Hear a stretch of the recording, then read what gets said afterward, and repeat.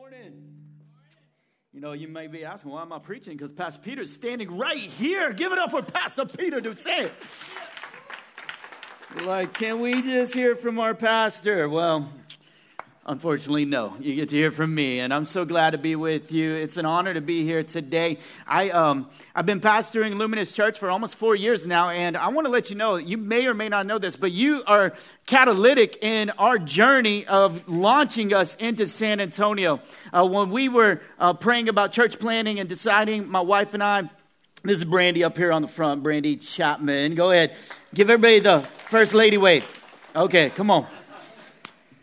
When we were praying about where should we go, what should we do, where should we plant a church, I still remember Pastor Peter calling me and saying, hey, have you and your wife ever considered planting a church in San Antonio, Texas? And he didn't know this, but actually that was the only city that my wife was desiring to go and be a part of, was San Antonio. And so it was just confirmation to call me out. And I know that Pastor Peter has done the same for you, hasn't he? He's called you out into something greater, something beyond of what you're in just currently and now. And if you have your Bibles, Luke chapter 10 is where we're going to be this morning. Luke chapter 10.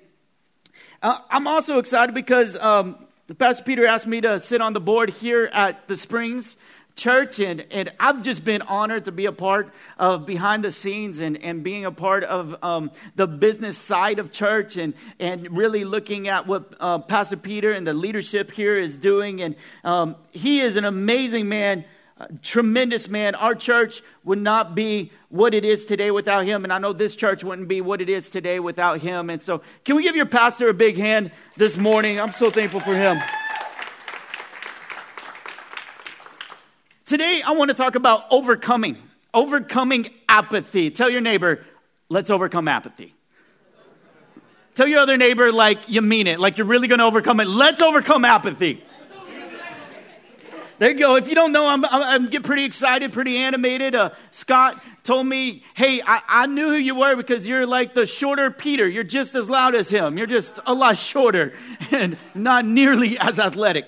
He didn't say that part. I added that part, but it is so true. I'm very animated. I would love some participation. I love that when we come to church that we can just be alive in this place. This is where we should find life, right? If you aren't having fun in the church, where are you having fun? That's my question to you. Where are you having fun if you're not having fun here at prayer tonight at 5 p.m.? Where are you having fun? Have you seen the show, What Would You Do? What would you do? Have you seen that show? I love that show. It's on Friday night. So some of you are like, man, I don't watch any TV on Friday night. I'm out with my friends hanging out. But what would you do? I'll paint the picture for you just real quickly. It's this picture of they set up these ethical scenarios. These scenarios where they have these actors and maybe a car bumps another car and they have these actors set up a scenario so these bystanders, you and me, we walk by and we see what just happened. And the question is, what would you do if you saw something like that? What would you do? Let me fix this real quickly. It's moving too much, man. I'm just too much. What would you do? And there's multiple scenarios. There's the scenario where they would actually hire a kid who's a little overweight, and they would have him go buy a donut at the donut store, and then the person in line who's the other actor said, you don't need a donut. What are you doing? You don't need a donut, and starts this thing with them. And what would you do? What would you do if you saw something like that, a dilemma like that? Would you intervene? Would you step in? Or would you just ignore it? Or would you go to the donut shop next door? You're like, they got donuts over there too. I cannot be a part of this.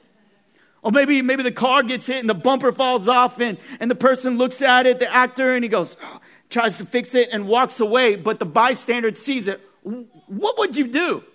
I'm a superhero by nature. Not really, but I love saving the day. Any of you like saving the day? You like being the hero, finding the lost dog on the post outside, doing something like that. I would like to think that if I saw something like this, I would intervene. Don't you think that you would like to intervene? You would like to do something about this. If somebody hits a car, I'll be like, yo, where you going, man? Leave a note or something, writing down his license plate. I'll give you a real life example. We're going to get in the Word. I promise. We're getting in the Word. It's all set up. I'm building the tension here. So So here in the HEB parking lot, I saw a van sitting there, and they were dropping off some people, and a truck came by and sideswiped the van. And I realized this was my moment. This was my moment to save the day. That truck sideswiped and then took off out of the parking lot. I ran to my car as fast as possible. I got in my car. I started chasing them. I called 911. I told them, hey, this car just did a hit and run in HEB parking lot. I'm following them right now down the street. Sir, be careful. Watch yourself, sir. Please don't speed. I can't help it, but I got to find this guy. They thought they lost me, but they didn't lose me. You know what I'm saying? And so we go around. I see him pull into this apartment complex, and I got him. I say, they're at this apartment complex. This is their license plate number. Come and get them. I felt like a hero. You ever done something like that? No, never have. That's crazy. You know, I'd like to think that we would save the day when we see injustice, when we see things. But the truth of the matter is the volume of information that we're seeing in the news today, and the volume of information that comes our way, it's hard to do something about it. For instance, there may be a school shooting in Santa Fe, and Santa Fe has a school shooting, and your heart goes out to them. And you're like, man, we got to pray, and you start hashtagging prayer. And then you have hashtag prayer Houston, hashtag prayer everything. We're hashtag prayer everything and anything, and we feel like we really need to go and do something about this situation. We need to stand up. But the information is information overload, and you read the newsfeed article, and you're like, man, I need to do something about that. And then the next day, you can't even find the news article, right? Because there's more and more information, more and more stuff coming our way. And as a result, with me being a millennial and a lot of you being millennials here, we were the generation of promise, right? We were the generation that was going to change the world. We were the generation that was going to give more money away and do more things than any other generation. We had so much promise, and yet we've been labeled an apathetic generation. An apathetic generation, a generation that has lack of concern, a lack of passion, lack of interest. It's just because there's so many things. How can I really make a difference?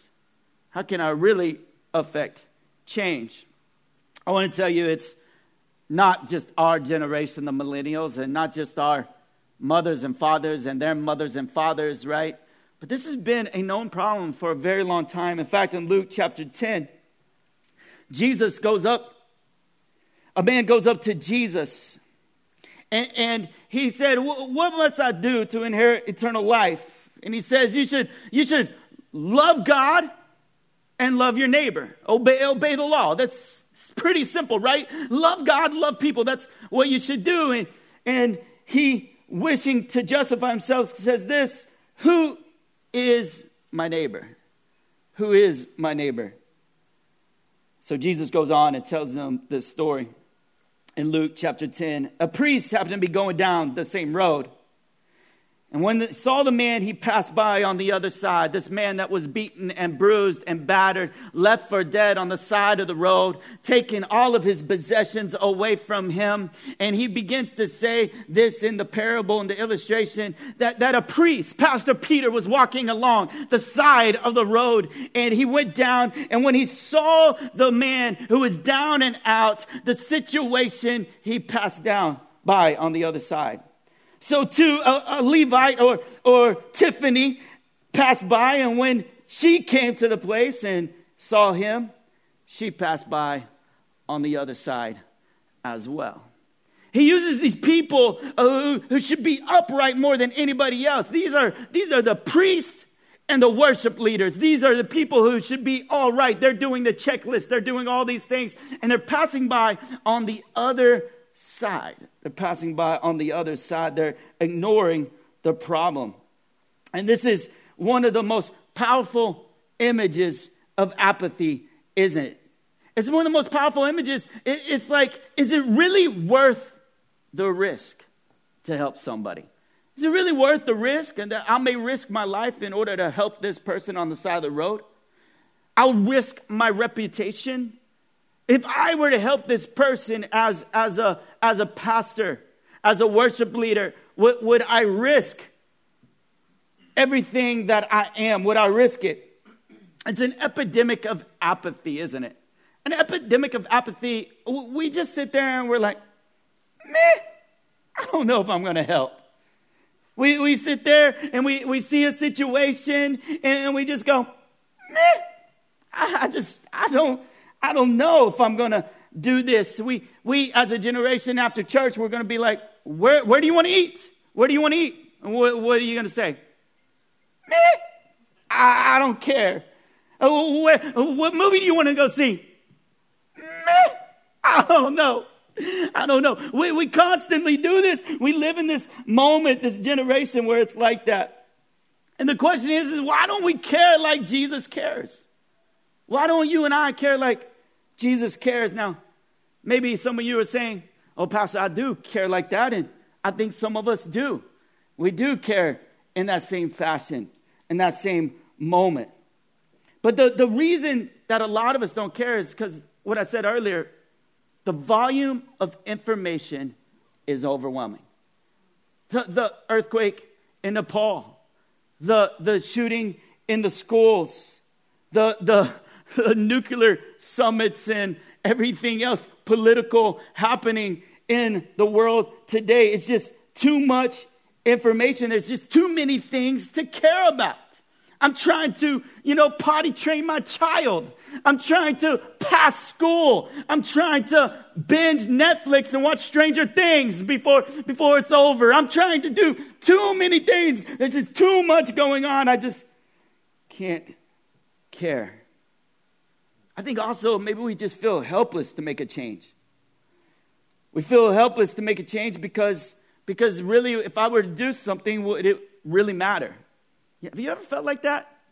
Like, would I do something? Does it really matter? I feel helpless. It's the cat on the telephone pole to find the cat. Like, am I really going to find this cat? Like, probably not. I'll just keep moving on, And we do that. I'm saying that, which is a very personal thing for some people, but there are personal things for everybody in here where we see it and we say, I just don't know if I can make a difference. I just don't know if I can do it. We're trying to figure out a lot. We're trying to figure out where we're going to work this summer, right? We're trying to figure out who we're going to the river with, this week. What girl am I going to go date this week all summer to be my girlfriend? What boy am I going to show interest in? What? There's just a lot of things that we care about. The third thing is we are blessed and cursed with comfort. Blessed and cursed with comfort. Being comfortable is not a bad thing, right? How many of you want AC in this place? Like, amen. Thank you, Lord, for the AC. Thank you for those who tithe so we can pay for the AC, Pastor Peter. It's not bad. It's not bad to want some comfortable things, but we're blessed and cursed with comfort. For instance, like Amazon Prime. How many of you know, you love Amazon Prime? Like, whoa, man, I get this shipped immediately to my house, shipping free. How many know when it took 2 days, Amazon introduced the 2-day shipping versus the 1-day shipping? Some of you went, you were pretty mad. You're pretty angry about it. You're pretty frustrated. I know I was. I was like, man, I'll pay that extra $5.99 to get it here right now. It doesn't matter. You do all these things. We're blessed and cursed with comfort that we can watch any show we want on Netflix. It's a blessing and it's comfortable and it's amazing. But how many know it can be a curse when you're watching Netflix the whole time and you missed your job, right? You miss mowing your parents' lawn. You miss doing something that you were supposed to do. Some of you have been watching Netflix so long, you've been stacking bills. Haven't even been looking at your bills. Piling up. So many things like that. We can order pizza from our phone right there and it can be delivered to us. Now at Lowe's Home Improvement, they have the pickup line where I can go there. I went to Lowe's this week. We were trying to sell our house and I needed some new toilet bowl handles. And so I went to Lowe's and when I went in there, I decided to order through the app. And so I went to the pickup thing and I decided, you know what? I really don't want that one. I want another one. So I walked all the way to the back of the store. That's far, all the way to the back store. I grabbed this handle. I come to the front and I check out with this handle. I was like, why didn't I just do that? Why did I just not take a few more steps?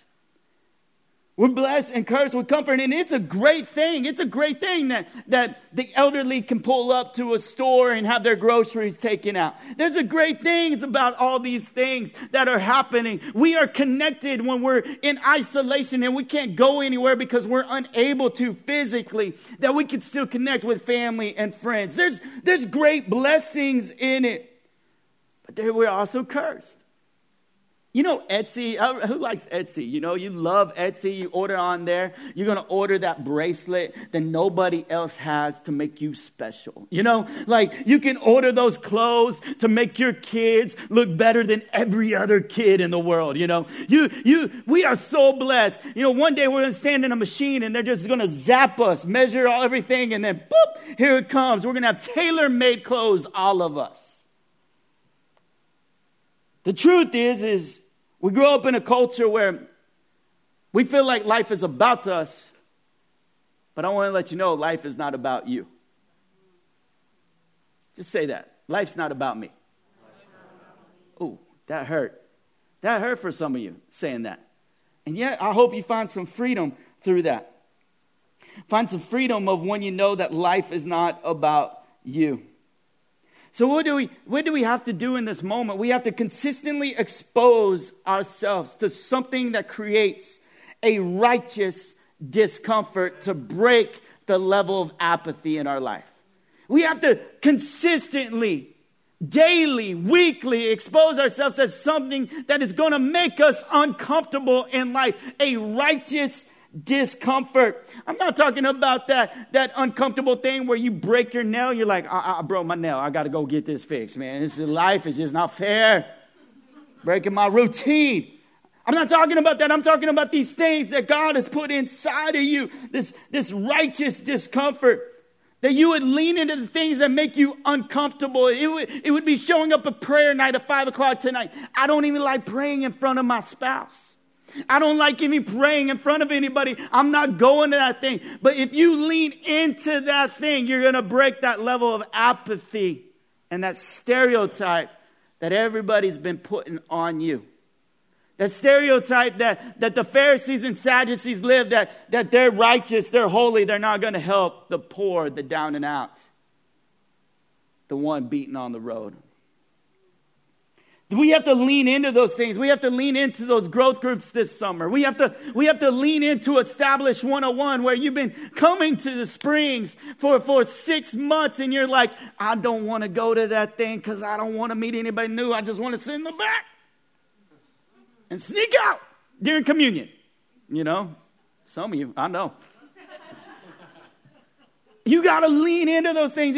I'm going to root myself. I'm going to establish myself, and I'm not going to be apathetic. I'm going to be passionate, and I'm going to pursue what God has for me. Some of you are going to go to Jess and say, you've been talking about Haiti for a long time. And you're going to go, I need to go with you.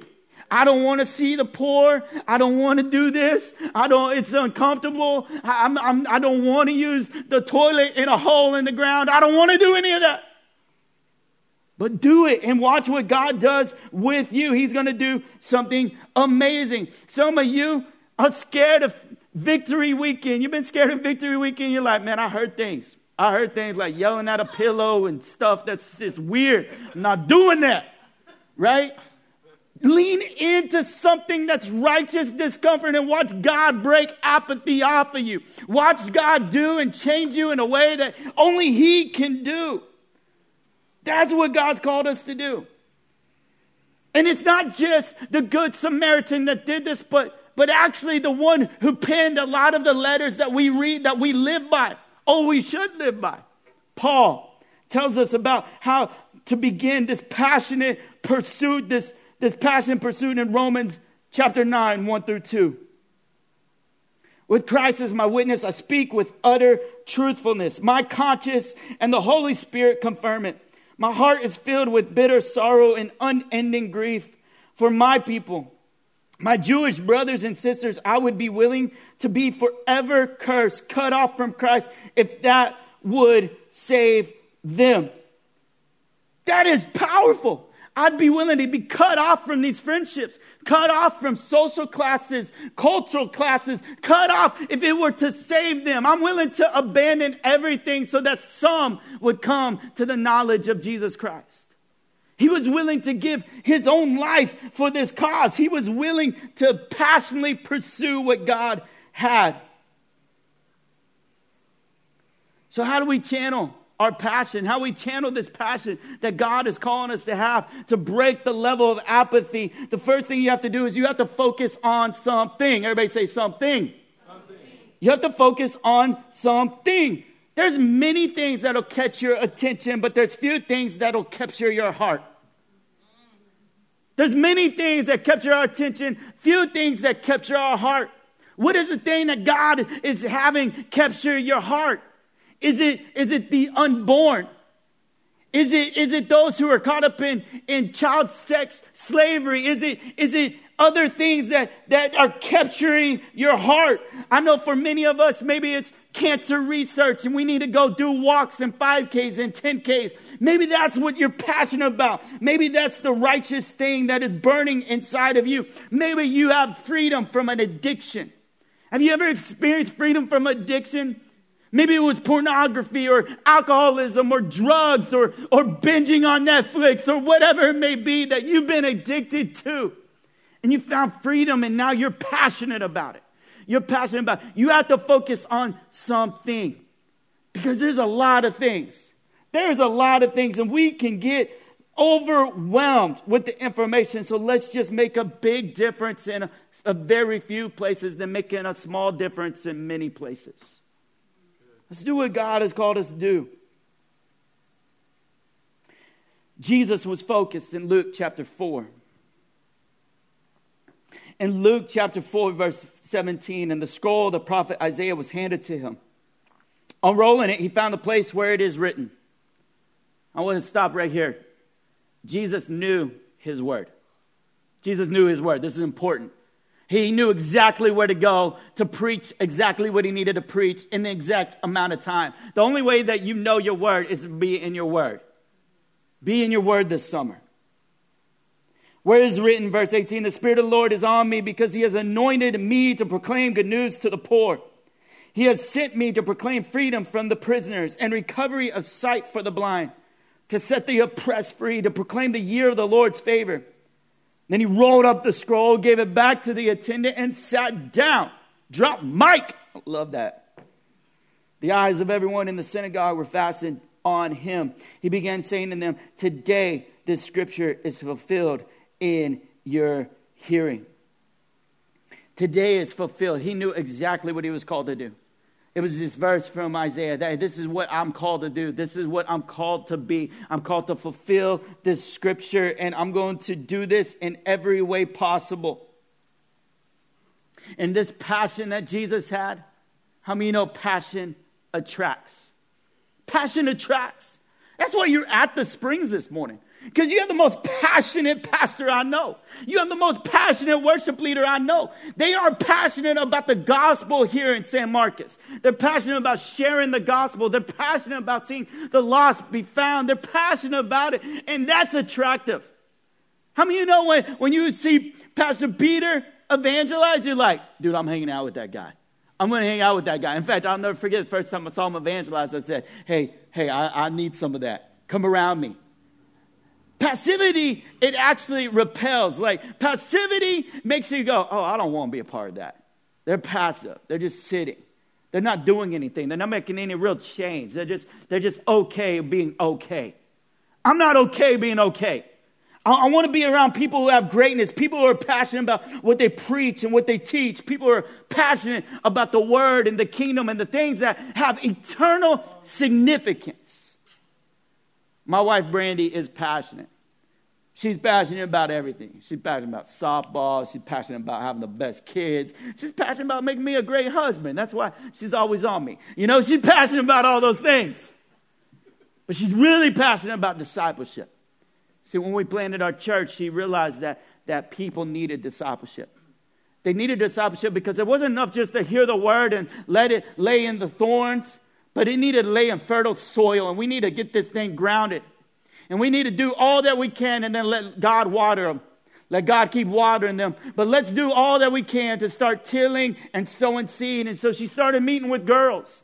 When she came to plan church, she would grab these women and she said, let's do the purple book. Let's go through the purple book. Let's go through this discipleship process. Let's get freedom in your life. Let's go to Victory Weekend and let's see you become free. Let's journal and hear from God and pray. And let's get your prayer language. And let's start doing some things that God can do in your life. Let's start believing God for the impossible in your life. And she's walked dozens of women through this because she's passionate about it. And now women are doing that in our church because it is contagious, isn't it? It's contagious. And the truth is, Brandy could have looked at the girls coming to our church. Oh, that one, she's a hard case. I'm going to ignore that one.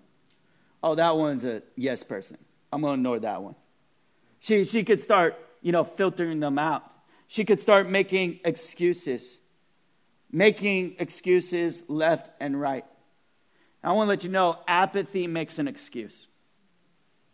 Now, what's your excuse you're not coming to prayer tonight? What is it? Is it legitimate? Or is it a lie?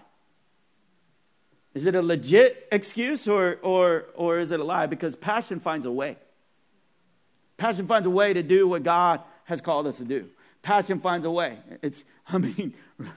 Y'all know this, but Jess doesn't even partner with any organization. He just saw a need and went over to Haiti and said, man, I'm passionate about this. He just finds a way. He just self-funds everything. It's crazy. It's crazy, right? Who does that? Passionate people do passionate things. What are you passionate about? What is God doing? See, apathy finds an excuse, but also, if we're going to channel this passion, we have to embrace what hurts. We have to embrace what hurts. See, I have a tendency to be passionate, but check out on the things that are going to hurt me too much. When I'm around a need, a social justice need, and it just brings me to tears all the time, and it makes me emotionally not feel good. Anybody around that? Like, ooh, I really don't want to drive down that street right now because every time I drive down that street, I see these people, and it just makes me feel bad. Have you ever done anything like that? I don't want to be around that because every time I'm around that, it just hurts too much. It's too much pain. You have to embrace that. We have a young lady at our church. She's in her residency. She's a busy woman. But every year from med school to residency, she has been serving with a ministry called Young Life. And she's been serving specifically with Capernaum Ministries, a special needs ministry to those in special needs. Special needs are ones that I have a hard time being around because it makes me hurt too much. But if I embrace that, watch what God may do. Watch what God will do with you and through you. The lie that most of us believe is just easier not to care, isn't it? Just easier not to care. I'll go back to my Instagram, my Netflix, my apartment, my whatever it may be. It's easier to hurt with a purpose than to exist without one. I'm going to say that again for those who are taking notes. It's hard to take notes when I'm preaching because I'm so loud. It's like, woo. It's easier to hurt with a purpose than to exist without one. It's easier to hurt with a purpose than exist without one. I'd rather hurt with purpose. I'd rather hurt with my destiny. I'd rather be in a little bit of pain. And I'd rather do that and than to exist without a purpose. To go through life just floating, waiting for life to go on by. I don't want to live that kind of life. The story that's written by Ben Chapman, about Ben Chapman, I don't want to be, he just sat there. He didn't really do much. He just sat there waiting for life to go by. What about you and me? What kind of burden are we going to be passionate about? Do you need more stories from the Bible? What about Moses? Moses was sitting there, and as he saw his people The Israelites, they were being beaten and mistreated in slavery, and he grew up in that his entire life. What happened in him? He started raging with this injustice that people are being afflicted, and this is not how God's people are supposed to be treated. And what did he do? Unrighteously killed a man because of it. You know, you'll get so passionate about stuff that you'll unrighteously try to stop it. You'll unrighteously do it, but God had a greater plan, a better plan. And y'all know the plan. He said that there is a way. All this injustice, I made a way for it. Trust me, lean into me. And Moses did just that. And he was able to see his people set free. He was able to see this injustice become just by a just God. What about David? David's sitting there tending sheep, and he's doing all of this.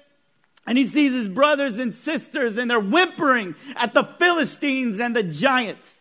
And they're wondering, how can we win? What can we do? And here you have Goliath. He's taunting their God. And what does David say? Who are you to come against the armies of the Lord? Who are you to come against God? Who are you to come and do this? You see, when somebody tries to come against our Savior, our King, our God, then we stand up with righteousness, love, and grace, and we start throwing stones. Not physical stones, but spiritual stones of blessing and love. And he who speaks blessing over somebody who curses them, it's like heaping coals on them. You know, it's just like, oh man, I'm just going to throw coals on your fire. You ever seen somebody red-faced and you're like, man, Jesus loves you. I promise, man, he's going to change your life. They start getting more angry. Have you seen that? And then you just keep speaking it and speaking it and speaking. And they're getting angry because the conviction of God is hitting them. And as you do that, God's going to move. And they're going to be changed. You were changed. What about you? When God came to you? Lastly, the greatest example of one who channeled his passion, one who saw injustice, was Jesus himself. In Matthew 9:36, when he saw the crowds, he was moved with compassion for them because they were harassed and helpless like sheep without a shepherd. You see, Jesus saw the injustice. He saw a people who were scattered, a people who were afflicted, a people who had no rest and no home, a people who were without a shepherd. And he said, I'm going to do something about that. I'm going to come as a man. And I'm going to live a life so perfectly that they can't live. They can't even live if they wanted to live. Just like this teacher of the law, just like this lawyer, he couldn't live like he was supposed to live. Love God, love people, but who is my neighbor? I fall short, and you and I fall short all the time, don't we? We mess up. I'm a jacked up person. I'm telling you, I'm going to sin against somebody today. I'm going to do it. And yet, Jesus didn't sin. Jesus didn't have one bad thought. He didn't say one bad thing. Not one lie came out of his mouth. He didn't do one ethical transaction in his workplace. He didn't do any of that. He was completely ethical, completely moral, completely upright. And he lived this life as the perfect lamb, innocent for you and me. And he gave his life freely upon the cross, taking you and mine's place. And he said, I'm going to take their sin. And I'm going to take the sin for all mankind, for those who trust in me. And I'm going to nail it to the cross. And I'm going to die the death that you and I deserve to die. You and I will die for those who don't believe in Jesus. He shed that blood. It wasn't enough if he would just shed blood. But he had to raise from the dead. He had to conquer death. And because he was the innocent lamb, he had the power of God inside of him to raise from the dead, to come to life. And that is the life that you and I live for those who are in Christ Jesus. For those who place their faith and trust in Jesus. My question as we close is, have you placed your faith and trust in Jesus? Because the truth is, your passion will wane without the grace of God. Your passion will not be enough without the Holy Spirit inside of you for those who are in Christ Jesus. See enough. See enough for you. If you wouldn't mind, close your eyes if you're able. I want to pray for you. I do that, I want to read a blessing. May God bless you with discomfort, add easy answers, have truths and superficial relationships, so that you may live deep within your hearts. May God bless you with anger at injustice, oppression, and exploitation of people, so that you may work for justice, freedom, and peace. May God bless you with tears to shed for those who suffer from pain, rejection, starvation, and war, so that you may reach out your hand to comfort them and turn their pain into joy. And may God bless you with enough foolishness to believe that you can make a difference in this world, so that you can do what others claim cannot be done. Father, I thank you for the Springs Church, God. I thank you for what you're doing in their heart, God. I pray, God, that you would move us from an apathy to passion. God, that you would channel us in the destiny and the lane that you have set out for each and every one in this place this morning. God, we love you and we give you all the glory in Jesus' name. Amen.